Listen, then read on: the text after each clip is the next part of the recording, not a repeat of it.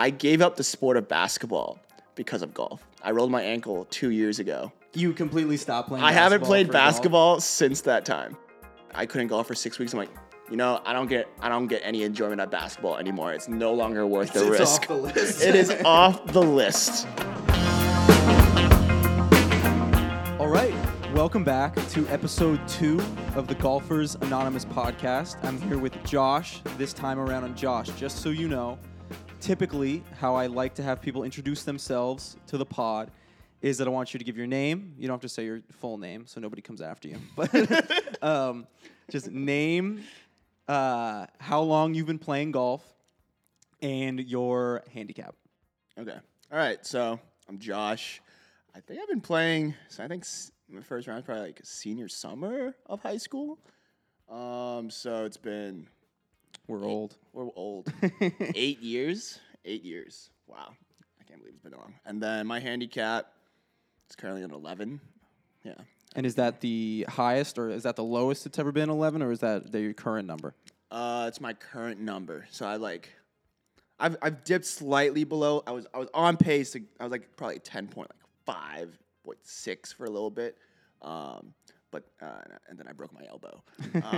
So that put me back a bit. But now, just 11. I'm hoping to get down to single digits this year. All right. Well, welcome to the show. You're our second ever guest. Awesome. And just for the viewers out there who this might be their first ever time listening, generally, the reason I wanted to start this podcast, Golfers Anonymous, is that everybody loves people who play golf don't just play golf. They love golf. Everyone I know who golfs is addicted to this sport, and once they start playing, they're it's like this never-ending quest to get better, right? And I think that most people, at least my hypothesis, is that they have very unique reasons for why they enjoy golf, why they keep playing golf, all that good stuff.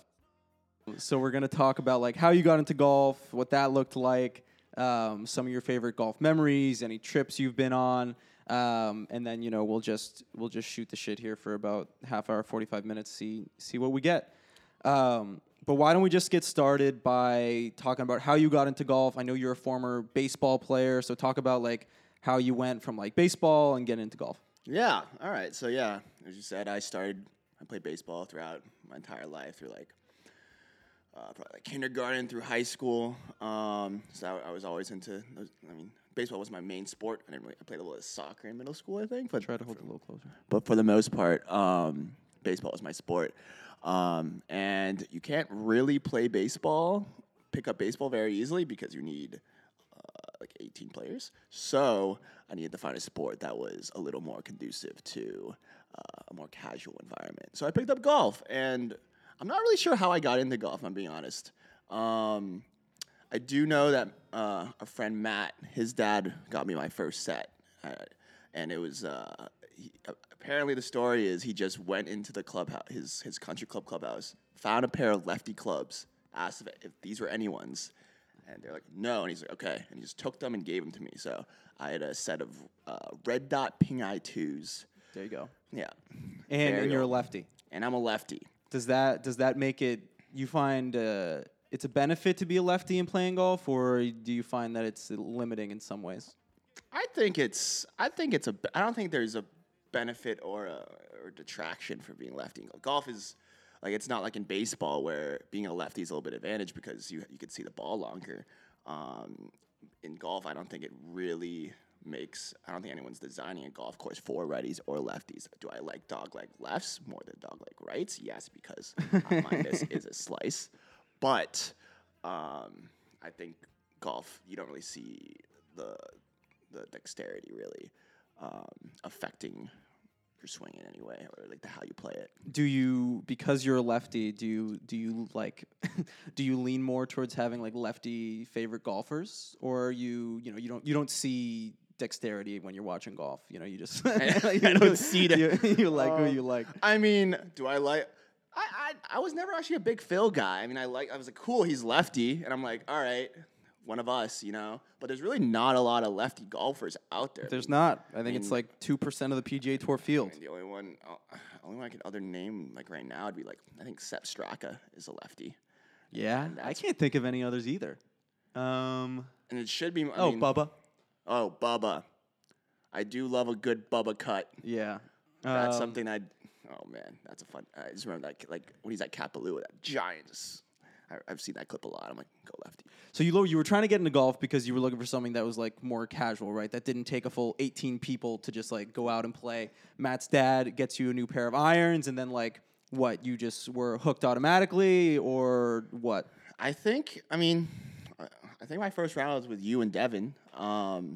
I don't remember where. It might have been Presidents. It might have been Franklin Park. Something like that. Something like that.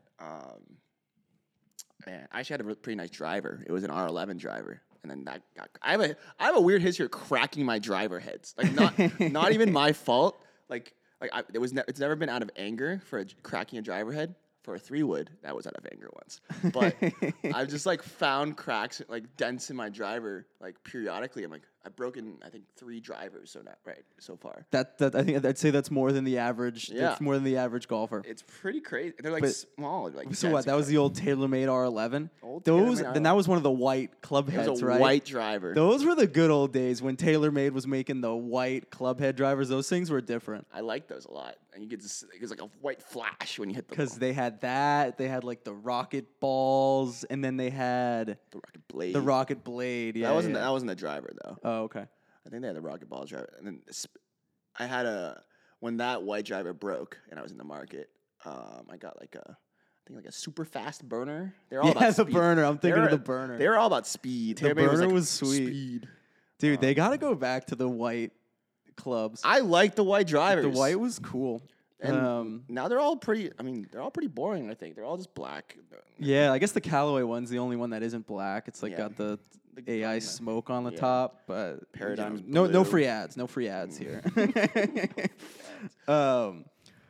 But all right, so you kind of started playing. Were you like, so you played baseball? Do you find that helped you or hurt you off the bat? It probably helped. I mean, I clearly had a baseball swing. I had to figure out it's a weight shift difference. So like baseball, you really want to stay on your back foot and like squish the bug. Squish the bug was the biggest. Like, What does squish the bug even mean? means I hear you- people say that. I never know what it means. so it means when you swing, you want to twist your back foot and really, I think it's to help you like really drive the hips. It's like the lower because the lower body is key. in Oh, baseball. so twist the back foot. Yeah. But obviously in golf it has to stay relatively. Well, I guess kind Well, of. you lift. You don't really. You You lift. don't squish it. You don't. Yeah, it just like naturally You comes rotate, up. and it's more. I think it's more on the. You want to shift the weight a little more versus in baseball. You kind of keep your weight back. Yeah. consistently throughout the swing. That makes sense. Yeah.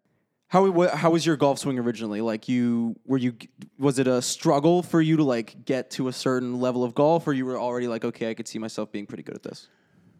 I think it was a struggle. Well, because I'm a very competitive guy, and you guys were already like pretty decent, and I just would always.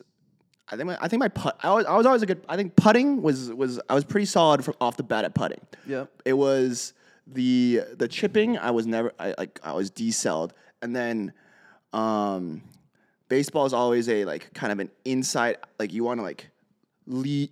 It's like an inside out swing. So like I'm always like want to kind of. I was a slap hitter. So I always went the other way, but that's not good for golf because then you always slice it. It's very. There's a little more wrist action. Right.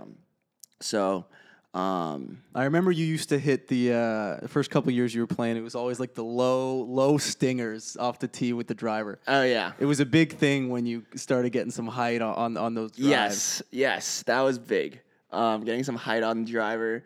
I think it helped. I think stick-eye coordination kind of translates everywhere. Yeah, I mean, yeah. I feel like it's different if you were coming off of playing, I don't know, basketball your whole life or something like that, where like it's not the actual act of like, to your point, stick and ball. Yeah. But all right, so then you started senior year of college, or senior year of high school. Yeah. You go to college and you were on a club golf situation or something like that? Well, I was at BC first, so then right. we did not join the club golf team there, but Northwestern club golf. It was more club than team at Northwestern, but it was pretty chill. I played a few tournaments. That was my first ever time like playing like competitively. I think our first tournament was at I don't remember. I think Harborside. It's a pretty linksy golf course down on the side of Chicago, like South Shore-ish. That was pretty fun. I just wanted to break 100 when I got there. I broke 100. It was pretty cool. I had a few buddies on the team, and I mean, honestly, the biggest thing was like every Wednesday they would just bring you to the range. And it was What, you guys would just bus to the range or something like that? Well, we'd Uber. It was only like 10 people on the team per se.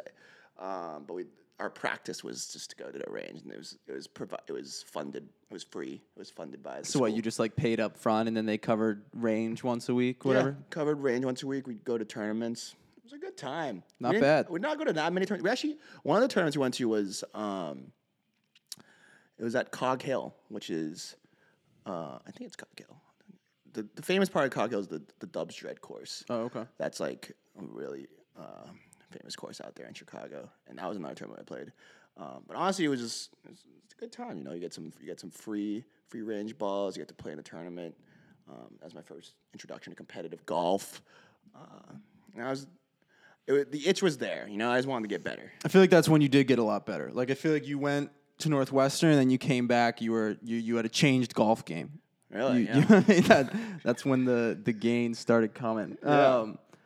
So And a little bit of acceleration, I think. I mean, the crazy thing is, like, when I joined, usually I think most people when they first start golf, they're not really around like really good golfers, but we happen to be around just some real, like, Matt, Justin, us really, we were never bad. We were always solid golfers. yeah, there was some motivation to not just hack it around out there. Yeah, and I mean that's what like one of my roommates, he golfs, but he takes it very kind of casually. Like, he's there to like drink, but we were always like, we are here to shoot low. And I think that's kind of, I think there's always those like two types of golfers, but we're definitely on the more intense side, and that's kind of our mindset in most things. Let me be honest. Like, I've talked to Matt about, like, the same way in skiing. Like, skiing, we always just try and rip as many runs in a day. But I finally started skiing with other people, and they're like, yeah, we're just like, we'll do like 10 runs in a day, and it's fine. Like, we're not doing 30 runs. Like, So something I want to talk about with you. You're a big traveler overall. Mm-hmm. You're probably one of the most traveled people I know. So tell me about like your golf travel experiences, because you've been on a hefty amount, whether it's like week-long things, short things. You played in plenty of states. So tell me a little bit about that. yeah, I have been on I don't know what my first golf trip was. It might have been, I think the first trip I did was when I went down to Hilton Head during COVID. Actually, no. It was college golf, because I think that's how I made like my closest friends at Northwestern, was just like golfing. And one of my buddies is from North Carolina in Charlotte, so one of our spring breaks we just went down to North Carolina, and we played at his private course around Charlotte, and then we went to Pinehurst and we played a couple courses there. We didn't play the Pinehurst course, but it's one of the private clubs. I think we played Old North State. I don't really remember actually. We almost played Sedgefield. That's a course that I think it might be where the Wyndham is played. Oh, okay. But yeah, I mean that they're pretty big into the golf. Like, I think that's the difference. Like, he grew up his dad's a big golfer. They've played at Kapalua. They've played at Torrey. They've played all over. And I mean I think like every time they go on, like, they play at St. Andrews. Oh, wow. So he was a big. I guess like that type of family is a golf. Like, if they're traveling somewhere, they're probably gonna be golfing. Right, bringing the clubs everywhere. Yeah. So I want you to list out for me the states that you've played golf in. All right. Well, let's start in New England. All right. So we got Massachusetts, obviously. Have we ever played in Vermont? I feel like we haven't played. I've never played in Vermont. I don't think I've played in Vermont either. New Hampshire, Rhode Island, Connecticut. Not in Maine. I haven't played in New York. South Carolina, North Carolina, Michigan, Illinois, Texas, Florida, California, Oregon, Arizona. No, actually, no. not in Arizona, California, because I always think Palm Springs in Arizona for some reason. I think that's it for the states. So how many is that? 12? I think it's somewhere. I think Something 12, like that. 12, yeah. So what you've played in all these states. What is like some of the highlight? What's like the best golf trip you've been on? The best golf trip has to be Bandon. I mean, Bandon is just kind of like a mecca. I think and I think the vibe there is everything is like very golf focused. Like it's not like I think it's not very resorty. I didn't think that like everyone's there to golf, and there's not like the town of Bandon really has nothing else. Like we tried to get dinner once. The only thing open was this like dive bar, and we had like some like really interesting pizza. And the only there's either that or you have to go to the resort to eat food, and that's always packed. Like for some reason, it was so difficult to get food. But you guys didn't stay on the resort, right? No, we stayed in Airbnb. It was actually really nice. It was like on the beach. We had a hot tub. Every morning, I would watch like a video of the course we're gonna play, and just getting super excited. And I mean, I think all those courses are very unique and very different. And I think that's what is like the special part about it. There's 5 courses, and they're very each one has its own kind of like it's a journey for each one. So how would you rank them? I was thinking about that when I was coming over here. Like I think it's still Bandon Dunes 1. I really liked Bandon Trails though. Like I think that was my most enjoyable round. Pack Dunes, unfortunately, we didn't get the finish. We got, I think, through 16 holes before it got too dark because apparently there was a really slow group that was really drunk ahead of us that just slowed down everyone. Yeah. And then Old Mac. Old Mac was... No shame to people who drink on the golf course. No shame if you want to do that. But keep pace of play, you know? At least keep pace of play. Old Mac. And then Sheep Ranch, I think it's just because it's just one of the more... It's not mature enough yet. It's the newest course. Well, Sheep, that's the one with no bunkers, right? No bunkers. It's on the ocean, but we played it with no wind conditions, and really, that's the defensive Sheep Ranch. Like there's not any trees. If there's no wind, then it's a pretty. I don't think boring is the right word. You didn't have any wind like your whole trip, right? No, we didn't have anything. We had pretty ideal weather.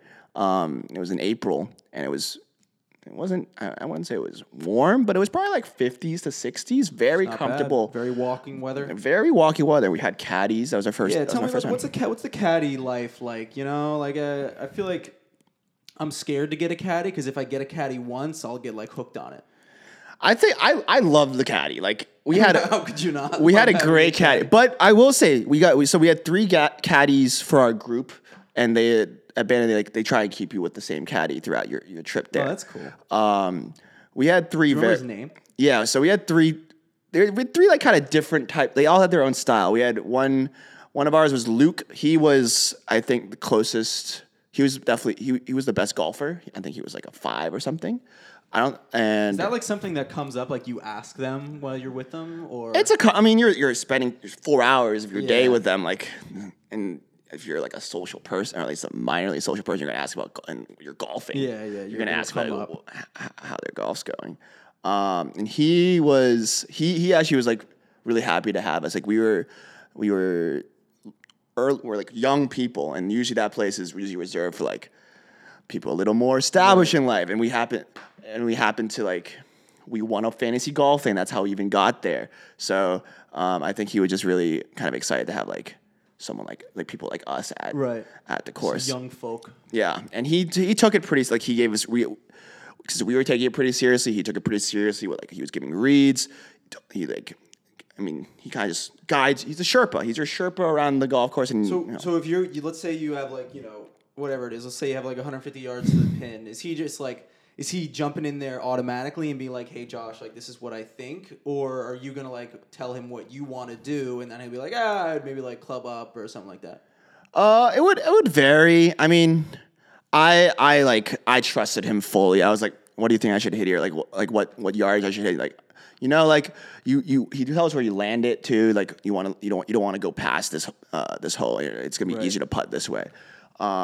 So he like those tidbits were always just so helpful, and it gives you as it just gives you more confidence because you're like if I do what I'm gonna do, then it's gonna like you know it's gonna happen. Plan. You just got to execute the plan. So you played better with the caddy.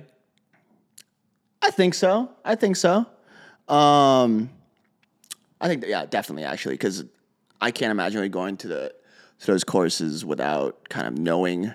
Like there's some blind shots. Sometimes there's better ways than not. And that's a situation where I feel like when in Rome, when at Bandon Dunes, like the most ideal golf destination in at least the United States, like get a caddy. Yeah, like, get a caddy. Like, if you're I strongly pushed a caddy. And they only made the experience better. And I mean we had some other caddies.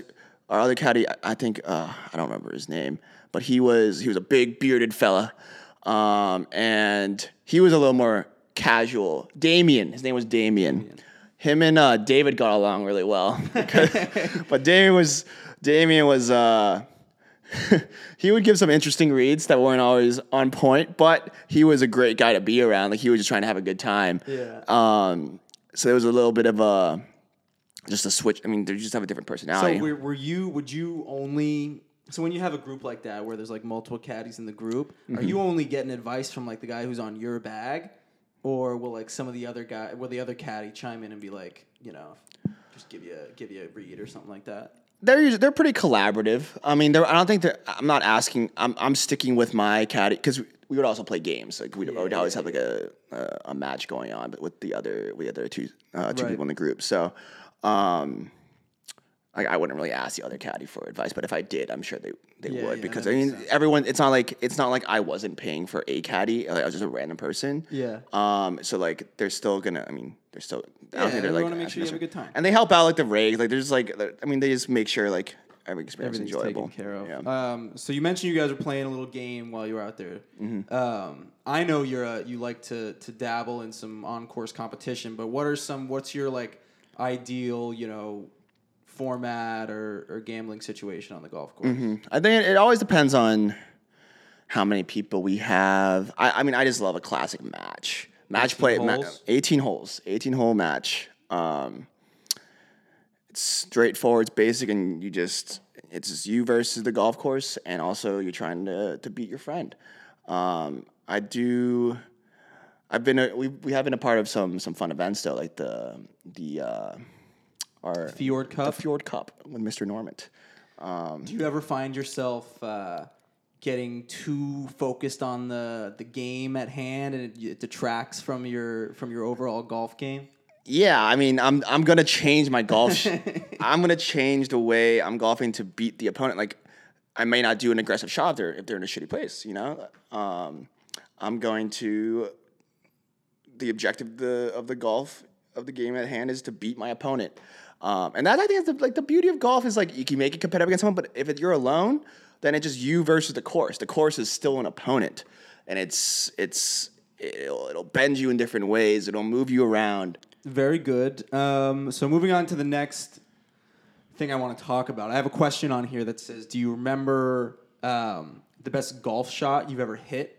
I think I know probably the best golf shot you've ever hit, but why don't you tell us about that? Yeah, I mean, I was like, it's the Albatross. It's probably the best golf shot result, but I think the actual best like golf shot that I've done, I don't think that's my number one. My number one is probably it was at Pac Dunes. I kind of duff a drive, and I have like 250 on this par 5. So I pull up my 3-wood, and I hit a absolute missile. Loves 3-wood. The amount of time I've seen Josh like hit like 3-wood on any hole, doesn't even have to be a par 5. He'll like rip 3-wood off the tee, and maybe like he like didn't hit it great off the tee, like 3-wood again. It's just like anytime if he can pull the 3-wood and it'll like won't go 40 yards over the green, he's pulling the 3-wood. 3-wood's a weapon, man. I love that thing. But sorry, continue your Pac Dunes story. But yeah, it was 240, 250 on this beautiful par 5. It was golden hour. It was absolutely amazing on the ocean. But I rip out this 3-wood, and I absolutely just pipe it. It flies with the perfect like metal ping, and it just lands nicely on the front of the green, and everyone else is like, "Whoa!" I'm like, "Yeah, let's fucking go." Act like you've been there before, right? Yeah, like it's a 3-wood. My 3-wood is a weapon. So that's probably my most memorable shot, I think. And the albatross. Did you get an eagle? No, did you birdie? I did birdie. Okay, good. So it was a gigantic green. It was a tough. Putt. So let's go back to the albatross, though. Because I was there for the albatross. Yeah. And I'll let you tell the story, but I feel like, so Matt, when he was on here last time, he has a hole-in-one. Mm-hmm. And he had a very similar answer where, like, I think hole-in-one is the quote-unquote, like, coolest thing I've ever done. But then he said a very similar thing where, like, my most memorable shot is this thing I had at Chambers Bay, piped a drive on a short par 4, blah, blah, blah. So tell me about the albatross. Yeah, so the albatross. And keep in mind, albatross, even more rare than a hole-in-one. Yeah, so it was a pretty short par 5 though. I think it was like 490 or 480. I hit my first fairway of the day. This is hole 12 at Brook Meadow Country Club in Canton, Massachusetts. So I hit my first fairway of the day, and we drive up. I'm like, okay, 190. So it's a good 6-iron, and I'm feeling pretty good. Step up, and I hit a good shot. I see it fly in the air. It's pretty on line with the pin. You hit the club twirl. I did hit a club twirl because it felt good. Well, the thing is, so I'm sitting in the cart this whole time. Yeah. And so we hit the 6-iron, and I was like, oh, that's a pretty good shot. And I obviously didn't think it was going to go in, so I saw it was on a good trajectory, saw it bounce, and then I just looked back down at my phone. Yeah. And I think you saw it bounce, and you were also like, oh, okay, I'll just get back in the cart. It's on the green. Yeah, it's on the green. It's chill. I think it's because it was probably just because it was so online. It hopped, and it was directly in line with the flag. So I was like, okay, I thought it probably honestly, I thought it went over. Yeah, I thought it went over. It hopped really high. But firm out there. Yeah. Maplegate. Is that what? Brook Meadow. Brook Meadow. It was a good shot. I mean, it was just a solid 6-iron. It felt good. And we drive up, and we can't see the ball. I knew automatically it was in the hole. We didn't see it, and I was like, that landed on the front of the green. It's definitely not over the back. Because we could see the back of the green. Yeah. I was like, that's in the hole. Go walk to the hole. And we go in, and it's there. It may be the most anticlimactic albatross of all time, because we're like, oh. Yeah, but it's in a world where I think crazy shots, there's a lot of crazy reaction videos out there, all the good hole-in-ones and things like that. Yeah. It definitely could have been a crazier reaction. Yeah. But it was still cool. I think the saddest part was that we didn't get much out of a reaction out of our other two playing mates. We got to the green first. I was like, Josh, go get that ball. It's literally in the hole. So he gets the ball, and he's like, you were speechless. Yeah. And then Matt and Dan walk up to the green, and Josh was like, it went in the hole, and they were like, oh, cool. but I didn't even know it was a par 5 at the time. So I just thought it was a normal eagle, not a freaking albatross. Yeah. Oh man! And then you went back to the clubhouse to see if there was any special thing. Yeah, I thought maybe I could get maybe there's a plaque or something, or a little certificate. But no, they only do it. They don't do that. They only do it for hole-in-ones. They should have just put you on the hole-in-one wall, regardless. Yeah. I still have the ball. The ball is safely sitting on my desk. What kind of ball was it? It's a Titleist Pro V, Titleist 8. You should put that in one of those little holders. Yep. I should do that. It's right next to my first ever eagle ball, which is a Titleist okay. Ball. Yeah. I'm still chasing an eagle. I'll get one eventually. Whenever I have an eagle putt, I just get so excited, and I typically end up just getting a par, not even a birdie. I just smoke it by. I think I've had 5 or 6 eagle putts in my life. I don't think I have a single birdie, maybe one birdie. But all right, let's go back to that magical 3-wood of yours. I'm going to assume it's your favorite club in the bag. It's probably my favorite club in the bag. Tell me a little bit about this 3-wood. What club is it? When did you get it? And when did you realize that this was going to be a weapon? So kind of my journey to the driver. So I don't know if you remember, but I banished the driver for a little bit. I think it was Everybody banishes the driver for a little. I was bit, hitting. huh? I had a hybrid off the tee. Hybrid off the tee was where I was starting. And once I started to figure out how to hybrid off the tee, then I graduated to 3-wood. So my first ever 3-wood, as I had a thing for white tailor-made woods. So my first hybrid was an Aero Burner 3 hybrid, which is still in. I still have it, but it's no Aero Burner. But it's left the bag as I replaced it with a Get Paradigm. that on Global Golf. Yeah, Global Golf for like $18. Yep. You know, that's a perk of being lefty though. I feel like the clubs were generally cheaper. Like I don't $10 know, cheaper. but they're less available. Yeah, Like, I have to kind of like not every club's made in righty, no chance. But lefty, you kind of have to. You gotta work You have to for search a little bit. So my first ever 3 once I finished my hybrid, my first hybrid class, Hybrid era. I want the 3-wood. I got an Aero Burner 3-wood, and that thing was I just loved. I would hit that as often as I could. It was just ping. It was a very high pitched ping. Yeah, I feel like all the old TaylorMade clubs were kind of like that. Yeah, but that was a great weapon. I was confident. I would never really slice it. The miss was a hook, which is every other club in my bag was always like a slice. But that was always reliable. I'd be able to hit like 220 to 240. I'm taking out the 3-wood every time. And then you were there when I unfortunately broke that Aero Burner. Is that when the head? Yeah, came when it's off? stuck in the ground. That was crazy. I did it wasn't. I don't even think I threw it. I kind of I was like and I kind of tossed it, and then it just light toss. It wasn't like I slammed or anything. I was just and I threw it forward, and then it just stuck in the ground, and the shaft broke, and it was just sticky up on I don't know what you call it, the belly of the 3-wood. So I keep that. I want to use that as a trophy at some point. I want to spray paint. Do you still have it? I still have it. It's in my family's home. That's fine. Sitting on a shelf. I was gonna spray paint it gold and make that a trophy.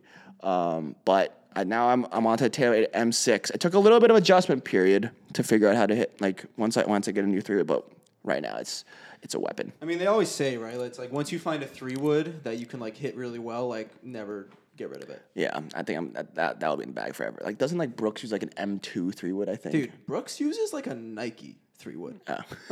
Or so. I know Brooks has one club in the bag that's it might be his 3-iron, Mm-hmm. some old Nike club that he loves. Yeah. So I don't know if it's his 3-wood, but I think PJ Tour players obviously they're constantly getting new clubs. Yeah. But they never change their 3-wood. Yeah. But yeah, I mean that 3-wood sometimes it goes farther than my driver. And yeah, it definitely does sometimes go farther than your driver.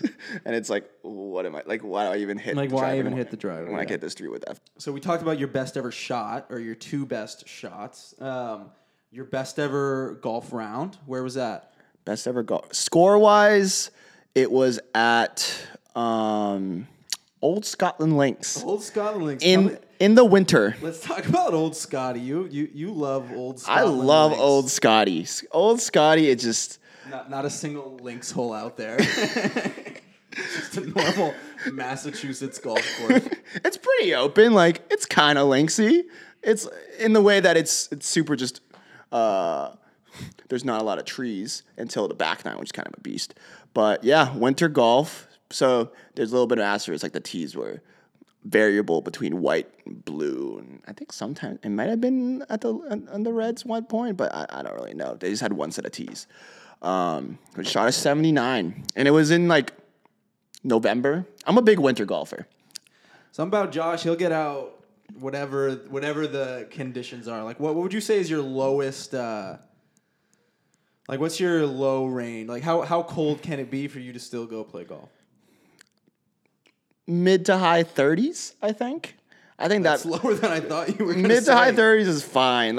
You're walking as long as if it's cloudy, then that makes it a little bit worse. But if it's sunny, I'll go mid 30s, and that's fine. Mid to high 30s. Rain. I remember when I was early, rain was kind of somehow I think I golfed better in the rain sometimes. I mean, didn't you shoot a PR with me in literally a hurricane? Yeah, I kind of forced you to stay. Crazy. We stayed out there. We were at Brookside.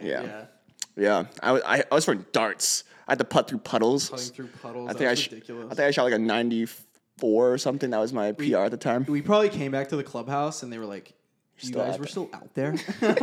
actually, like it wasn't even like a quick dump of rain. No. Truly, like actually thunderstorming for maybe the entire back. It was torrential downpours. But I was having a great time. That was golf back in the day. You know, if you were out there, you were getting your money's worth. You Yeah. know, there wasn't unlimited golf funds. Not that there are now, but the wallet was especially tight back then. I mean, we grinded. We were big travelers. We went wherever the Golf Now hot deals brought us. Yeah, Golf Now, I feel like was the first website that did the whole public tee time thing where there was one place with all the golf courses on it. And peak Golf Now was unmatched. Yeah. They had some crazy deals on it. Crazy good hot deals. But I miss Golf Now. That was also when golf was cheaper. It wasn't as mainstream. We could go to these we went to Pine Hills for $40. Well, it wasn't even that it was cheaper. There was just less demand. Yeah. So you could just snag up these cheap tee times even 2-3 days before. Now, if you want to golf around Boston, good luck getting a tee time if it's more than or less than a week in advance. I miss pre-pandemic golf because it was just so much easier. Now grow the game. The game's growing. Yeah, I do. But pre-pandemic golf was so much easier. I think our first round was at Franklin Park, and we literally just kind of showed up in a way. We called day up, can we play at 1? Yeah. I mean, I was talking about this with Matt. I don't know if this might have been before you started playing, but we used to milk the junior rates. Mm-hmm. I think it was until you were 16. Some places it was 18. Dude, show up for $5-10. Just go play as much golf as you want. Those are the glory days. Oh yeah, about the Golf Now. We would play courses that are $120, $150 for literally $30. Yeah. And we'd show up at these beautiful places and just be where are we? We'd show up with Devin and he'd be dude, is this Augusta National? And obviously the bar of golf course we play is steadily gone up. So it's less of a shock when we arrive at these places. But if there was a range at the course, you're wow. Oh my God, they have range? They have a grass range? Yeah. Oh man. So yeah, Golf Now was awesome. Those days. But let's talk about every time on this episode. I'm trying to do a little "Would you rather" section, and I'm not sure if I'm going to ask everybody the same question every time or I'll mix it up. But I'll ask you the same question that I asked Matt, and that is if you could, press a button, take a pill right now that would essentially let you either hit every single fairway the rest of your life, striping it dead center on the grass line, dividing the fairway in two. Or you do no more than a 2-putt on every hole the rest of your life. You can 1-putt, but it will never be worse than a 2-putt. And this is with my current ability in golf. Yeah, you're same person, but you either do one of those two things. Okay, I'd have to be driving every fairway because This is mainly because I'm so confident with my putting. I think I'll 2-putt most of the. I could 2-putt most of the time. I'm pretty confident that's going to happen. So if I could drive every fairway, that would be great. I'm surprised. I thought you would say the 2-putt. Well, that's more of my confidence, because I think I'll 2-putt every time right now. I think that's pretty attainable. Yeah, with my current skill. The driver thing, it's really just enjoyment, right? Yeah. You're gonna just enjoy yourself more if you're doing that. Nobody wants to be there's some days where you're just not gonna hit a fairway, and that's just how it goes sometimes. Yeah. You're just gonna have to chip off a pine straw every time. That's a fun time though. Chipping a pine straw. It's a good time. Third shot. Yeah. Into the green. Yeah, but definitely drive every fairway because not if you those OB shots going to the water, those are killers. And I just think I don't know. 2-putt is attainable. If it was hit every green, get a green and reg every time. That would be. Oh well, that would just be that'd be the biggest hack. Yeah, that'd be the biggest hack. I'm trying to because then we had another one that wasn't just that. I remember it was something to do with hitting the green. What was it? I don't know. It was never. Maybe it'll come to us. Never 3-putt. Yeah. So you'd say putting is the strongest part of your game? Yeah, I think putting is the strongest part of my game right now. I'd say you just got a new putter. I did just get a new putter. So it's very similar though. It's still a mallet. It's my first ever milled putter. So we got to see what the milled action does. The AI1 milled 8. So I'm excited to put that out on the course and see what that baby could do. But I love hitting a long putt. So nice because you because you could generally see if it's going to happen. You could track it. You see, reading putts is honestly, I love reading putts. I have my little. It's not fully aim point because I don't do the finger thing, but I do like to use my feet, and I'll like kind of. I don't know what it's called. I think I'll straddle my line. I really don't care about like people get really like the traditions are like don't step on your line. Straddle your line. Like I'll put my feet around. Like I'll walk between the ball and the hole, and just feel under my feet the slope of the green. And I really don't care about like if I step on my line, I don't really care that much. Like we're not wearing metal spikes anymore. Yeah. We're not like really like that's because like they used to have like literal like cleats that would dig into the ground and like affect the ground. But now we have like I have spikeless shoes, so that won't even affect the green anymore. You do your hybrid aim point thing, which leads me to a question I already had. Like, do you have any weird like routines on the golf course? Like, is there anything that like if it happened would kind of like get in your head? Are you easily rattled on the golf course by extraneous events? I do hate just like I guess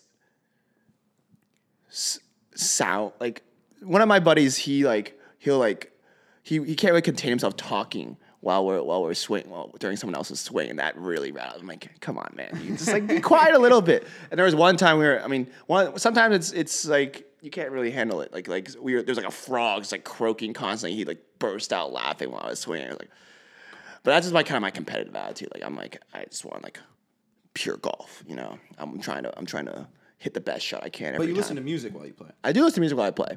I like that, and I think when I first started golf, I was very, I got annoyed kind of easily. It was because I wasn't playing well. I would like be like, I would try to find excuses for why I wasn't playing well, more than the fact that I was just like a beginner golfer. So I wanted to find I was like, it can't be me. It has to be like the wind was rustling too hard, or like, oh, I heard him press the brake. I saw the golf cart move a little bit.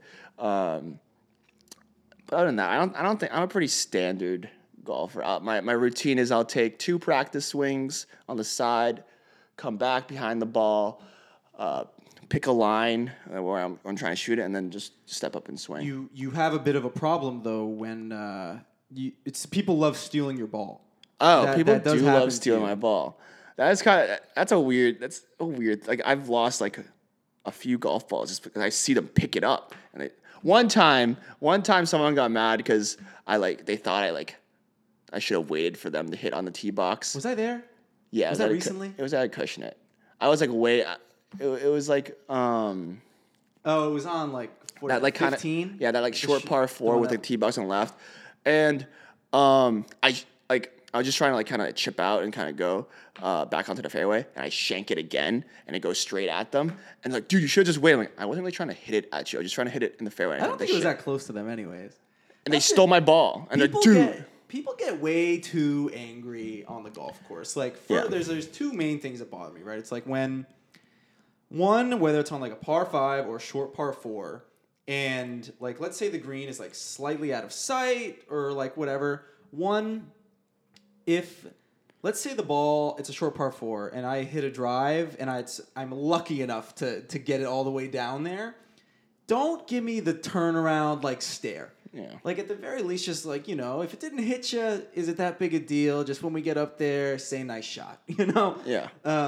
And then on like a par 5, especially like if you're going for a par 5 and 2, like maybe wait for the green, but more times than not, waiting for the green to clear on a par 5 is just going to waste everybody's time. Like, I think I agree with that. Just like most of the time, people they're just trying to play golf. Like unless someone's like being really annoying, I don't think anyone's purposely hitting into someone unless they're you're never purposely hitting into someone, and we're lucky enough if the ball goes straight. It's not our fault if it goes somewhere else. And people act like everyone else is like a really good golfer and they can avoid they're trying to avoid it. Like no one's trying to hit you. It's part of what you sign up for. Yeah. But so do you have a we can wrap up soon, but do you have a favorite? We talk about your favorite golf course. I assume it's Bandon. That's that you play. It might be Bandon Trails. Okay, Bandon Trails. Bandon Trails is because it feels like a hike. It's like but it's still very. I don't know if it's links either, right? But it's very open. Like I didn't lose a ball on Bandon Trails. But do you have like a favorite golf course that you play often? Because obviously Bandon, Yeah. lucky to go back there again. But Yeah, exactly. These are like resort golf courses that are made for you to like really just like they're made for you to enjoy them. I think the local course I probably like the most is probably Highfields. Highfields. I like Highfields a lot. The only thing Shout out Grafton. Grafton, Mass. What? It's such a good course. I could describe every hole from 1 to 18 there, and you use like every club in the bag. It's challenging. Every hole is a little different. Like there's not too many dogleg lefts, not too many dogleg rights. Par fives are challenging, but still kind of gettable. I think it's just a great course, and the conditions are always great. The greens are always running good, and it's fairly economic. It's not too expensive. Yep. It's like 80 with a cart, 85 with a cart, and that's now I guess the average of golf nowadays. It's hard to pay less than like $80. Yeah. To play golf these days. It's kind of wild. Yeah. But so obviously you've been to some pretty nice golf courses in your day, some pretty good golf meccas, we'll call them. Pinehurst, Bandon, all that stuff. Yep. Is there anything like what is on your like still? And you've had an albatross, you've had a hole in one. You've already checked. I haven't had a hole in one yet. Oh yeah, you've had an albatross. I need to get a hole in one. That's on the list. But what would you say is like on your like golf bucket list? It could be like courses or like any goals related to your game. Yeah, I'd love to play St. Andrews, the old course. I think that's on every golfer's bucket list. I think the one thing I really want to do is it's Bandon related, but I want to do the Solstice golf. And is that 72? Yeah, I think so. It's 5. It's all 5 in one day. So that's especially I'll golf as much as I can. I'll push myself to the limit in really any conditions, and I'll golf until like my back can literally break. Like I think the most golf I've done. I think I've done 2.5 rounds, in one day. So I'd really like to do the Solstice. You want to see how far you can go. Yeah, we'll see. Like how much can how does one even train for that? I feel like you like need to at least go out and play 3. You gotta play 54 holes in a game. I don't even know you really need to train. I mean, it's golf, dude. It's not like you're running a marathon. All right, to wrap up, I guess I'll just ask you, why do you love golf so much? What keeps you coming back to golf? I mean, why were you standing in my living room before this saying I have the itch? I can't wait to get out there. It's just so addicting. Like it's such a basic sport. Get a ball in the hole, but I mean, golf could take you there's golf courses everywhere. Like I've golfed in Iceland, and there's different courses there. I've golfed each course is very unique, and I'm always in for new experiences. And you can never really play. Even if you play the same course, you're never actually every round is different, and it's really those new experiences that really drive me. Like I love these new experiences, and also you can always get better. There's always a lower score to be had, and that's it brings out my competitive spirit. And one of my friends said it's like a low teens, like mid teens handicap. That's kind of like might be the most fun part of golf because you're just getting better and better, and you could see yourself. But once there is a ceiling at some point, there's no ceiling. You don't think there's a ceiling? No, there probably is a ceiling at some point. Yeah, but we'll see what that is. Yeah. What's your golf goal for 2024? 2024, single digit handicap. Break 80 multiple times. I've only broken 80 once. Look at that. And hopefully, we have no injury setback this year. I think I was on pace to do it last year, but then I broke my elbow. Yeah, you've had a few golf injuries. Well, they weren't golf injuries, but you've had injuries that have taken you out of golf. Yeah, I actually gave up the sport of basketball because of golf. I rolled my ankle 2 years ago. You completely stopped playing. I haven't played basketball since that time. That's funny. Because I rolled my ankle in March of 2021, and I couldn't golf for 6 weeks. I'm like, I don't get any enjoyment at basketball anymore. It's no longer worth the risk. It's off the list. It is off the list. So yeah, I've quit a sport because of golf. Wow, we'll leave it at that. Yeah. All right, thanks for coming on the show, brother. That's the second episode of Golfers Anonymous. Goodbye, everybody.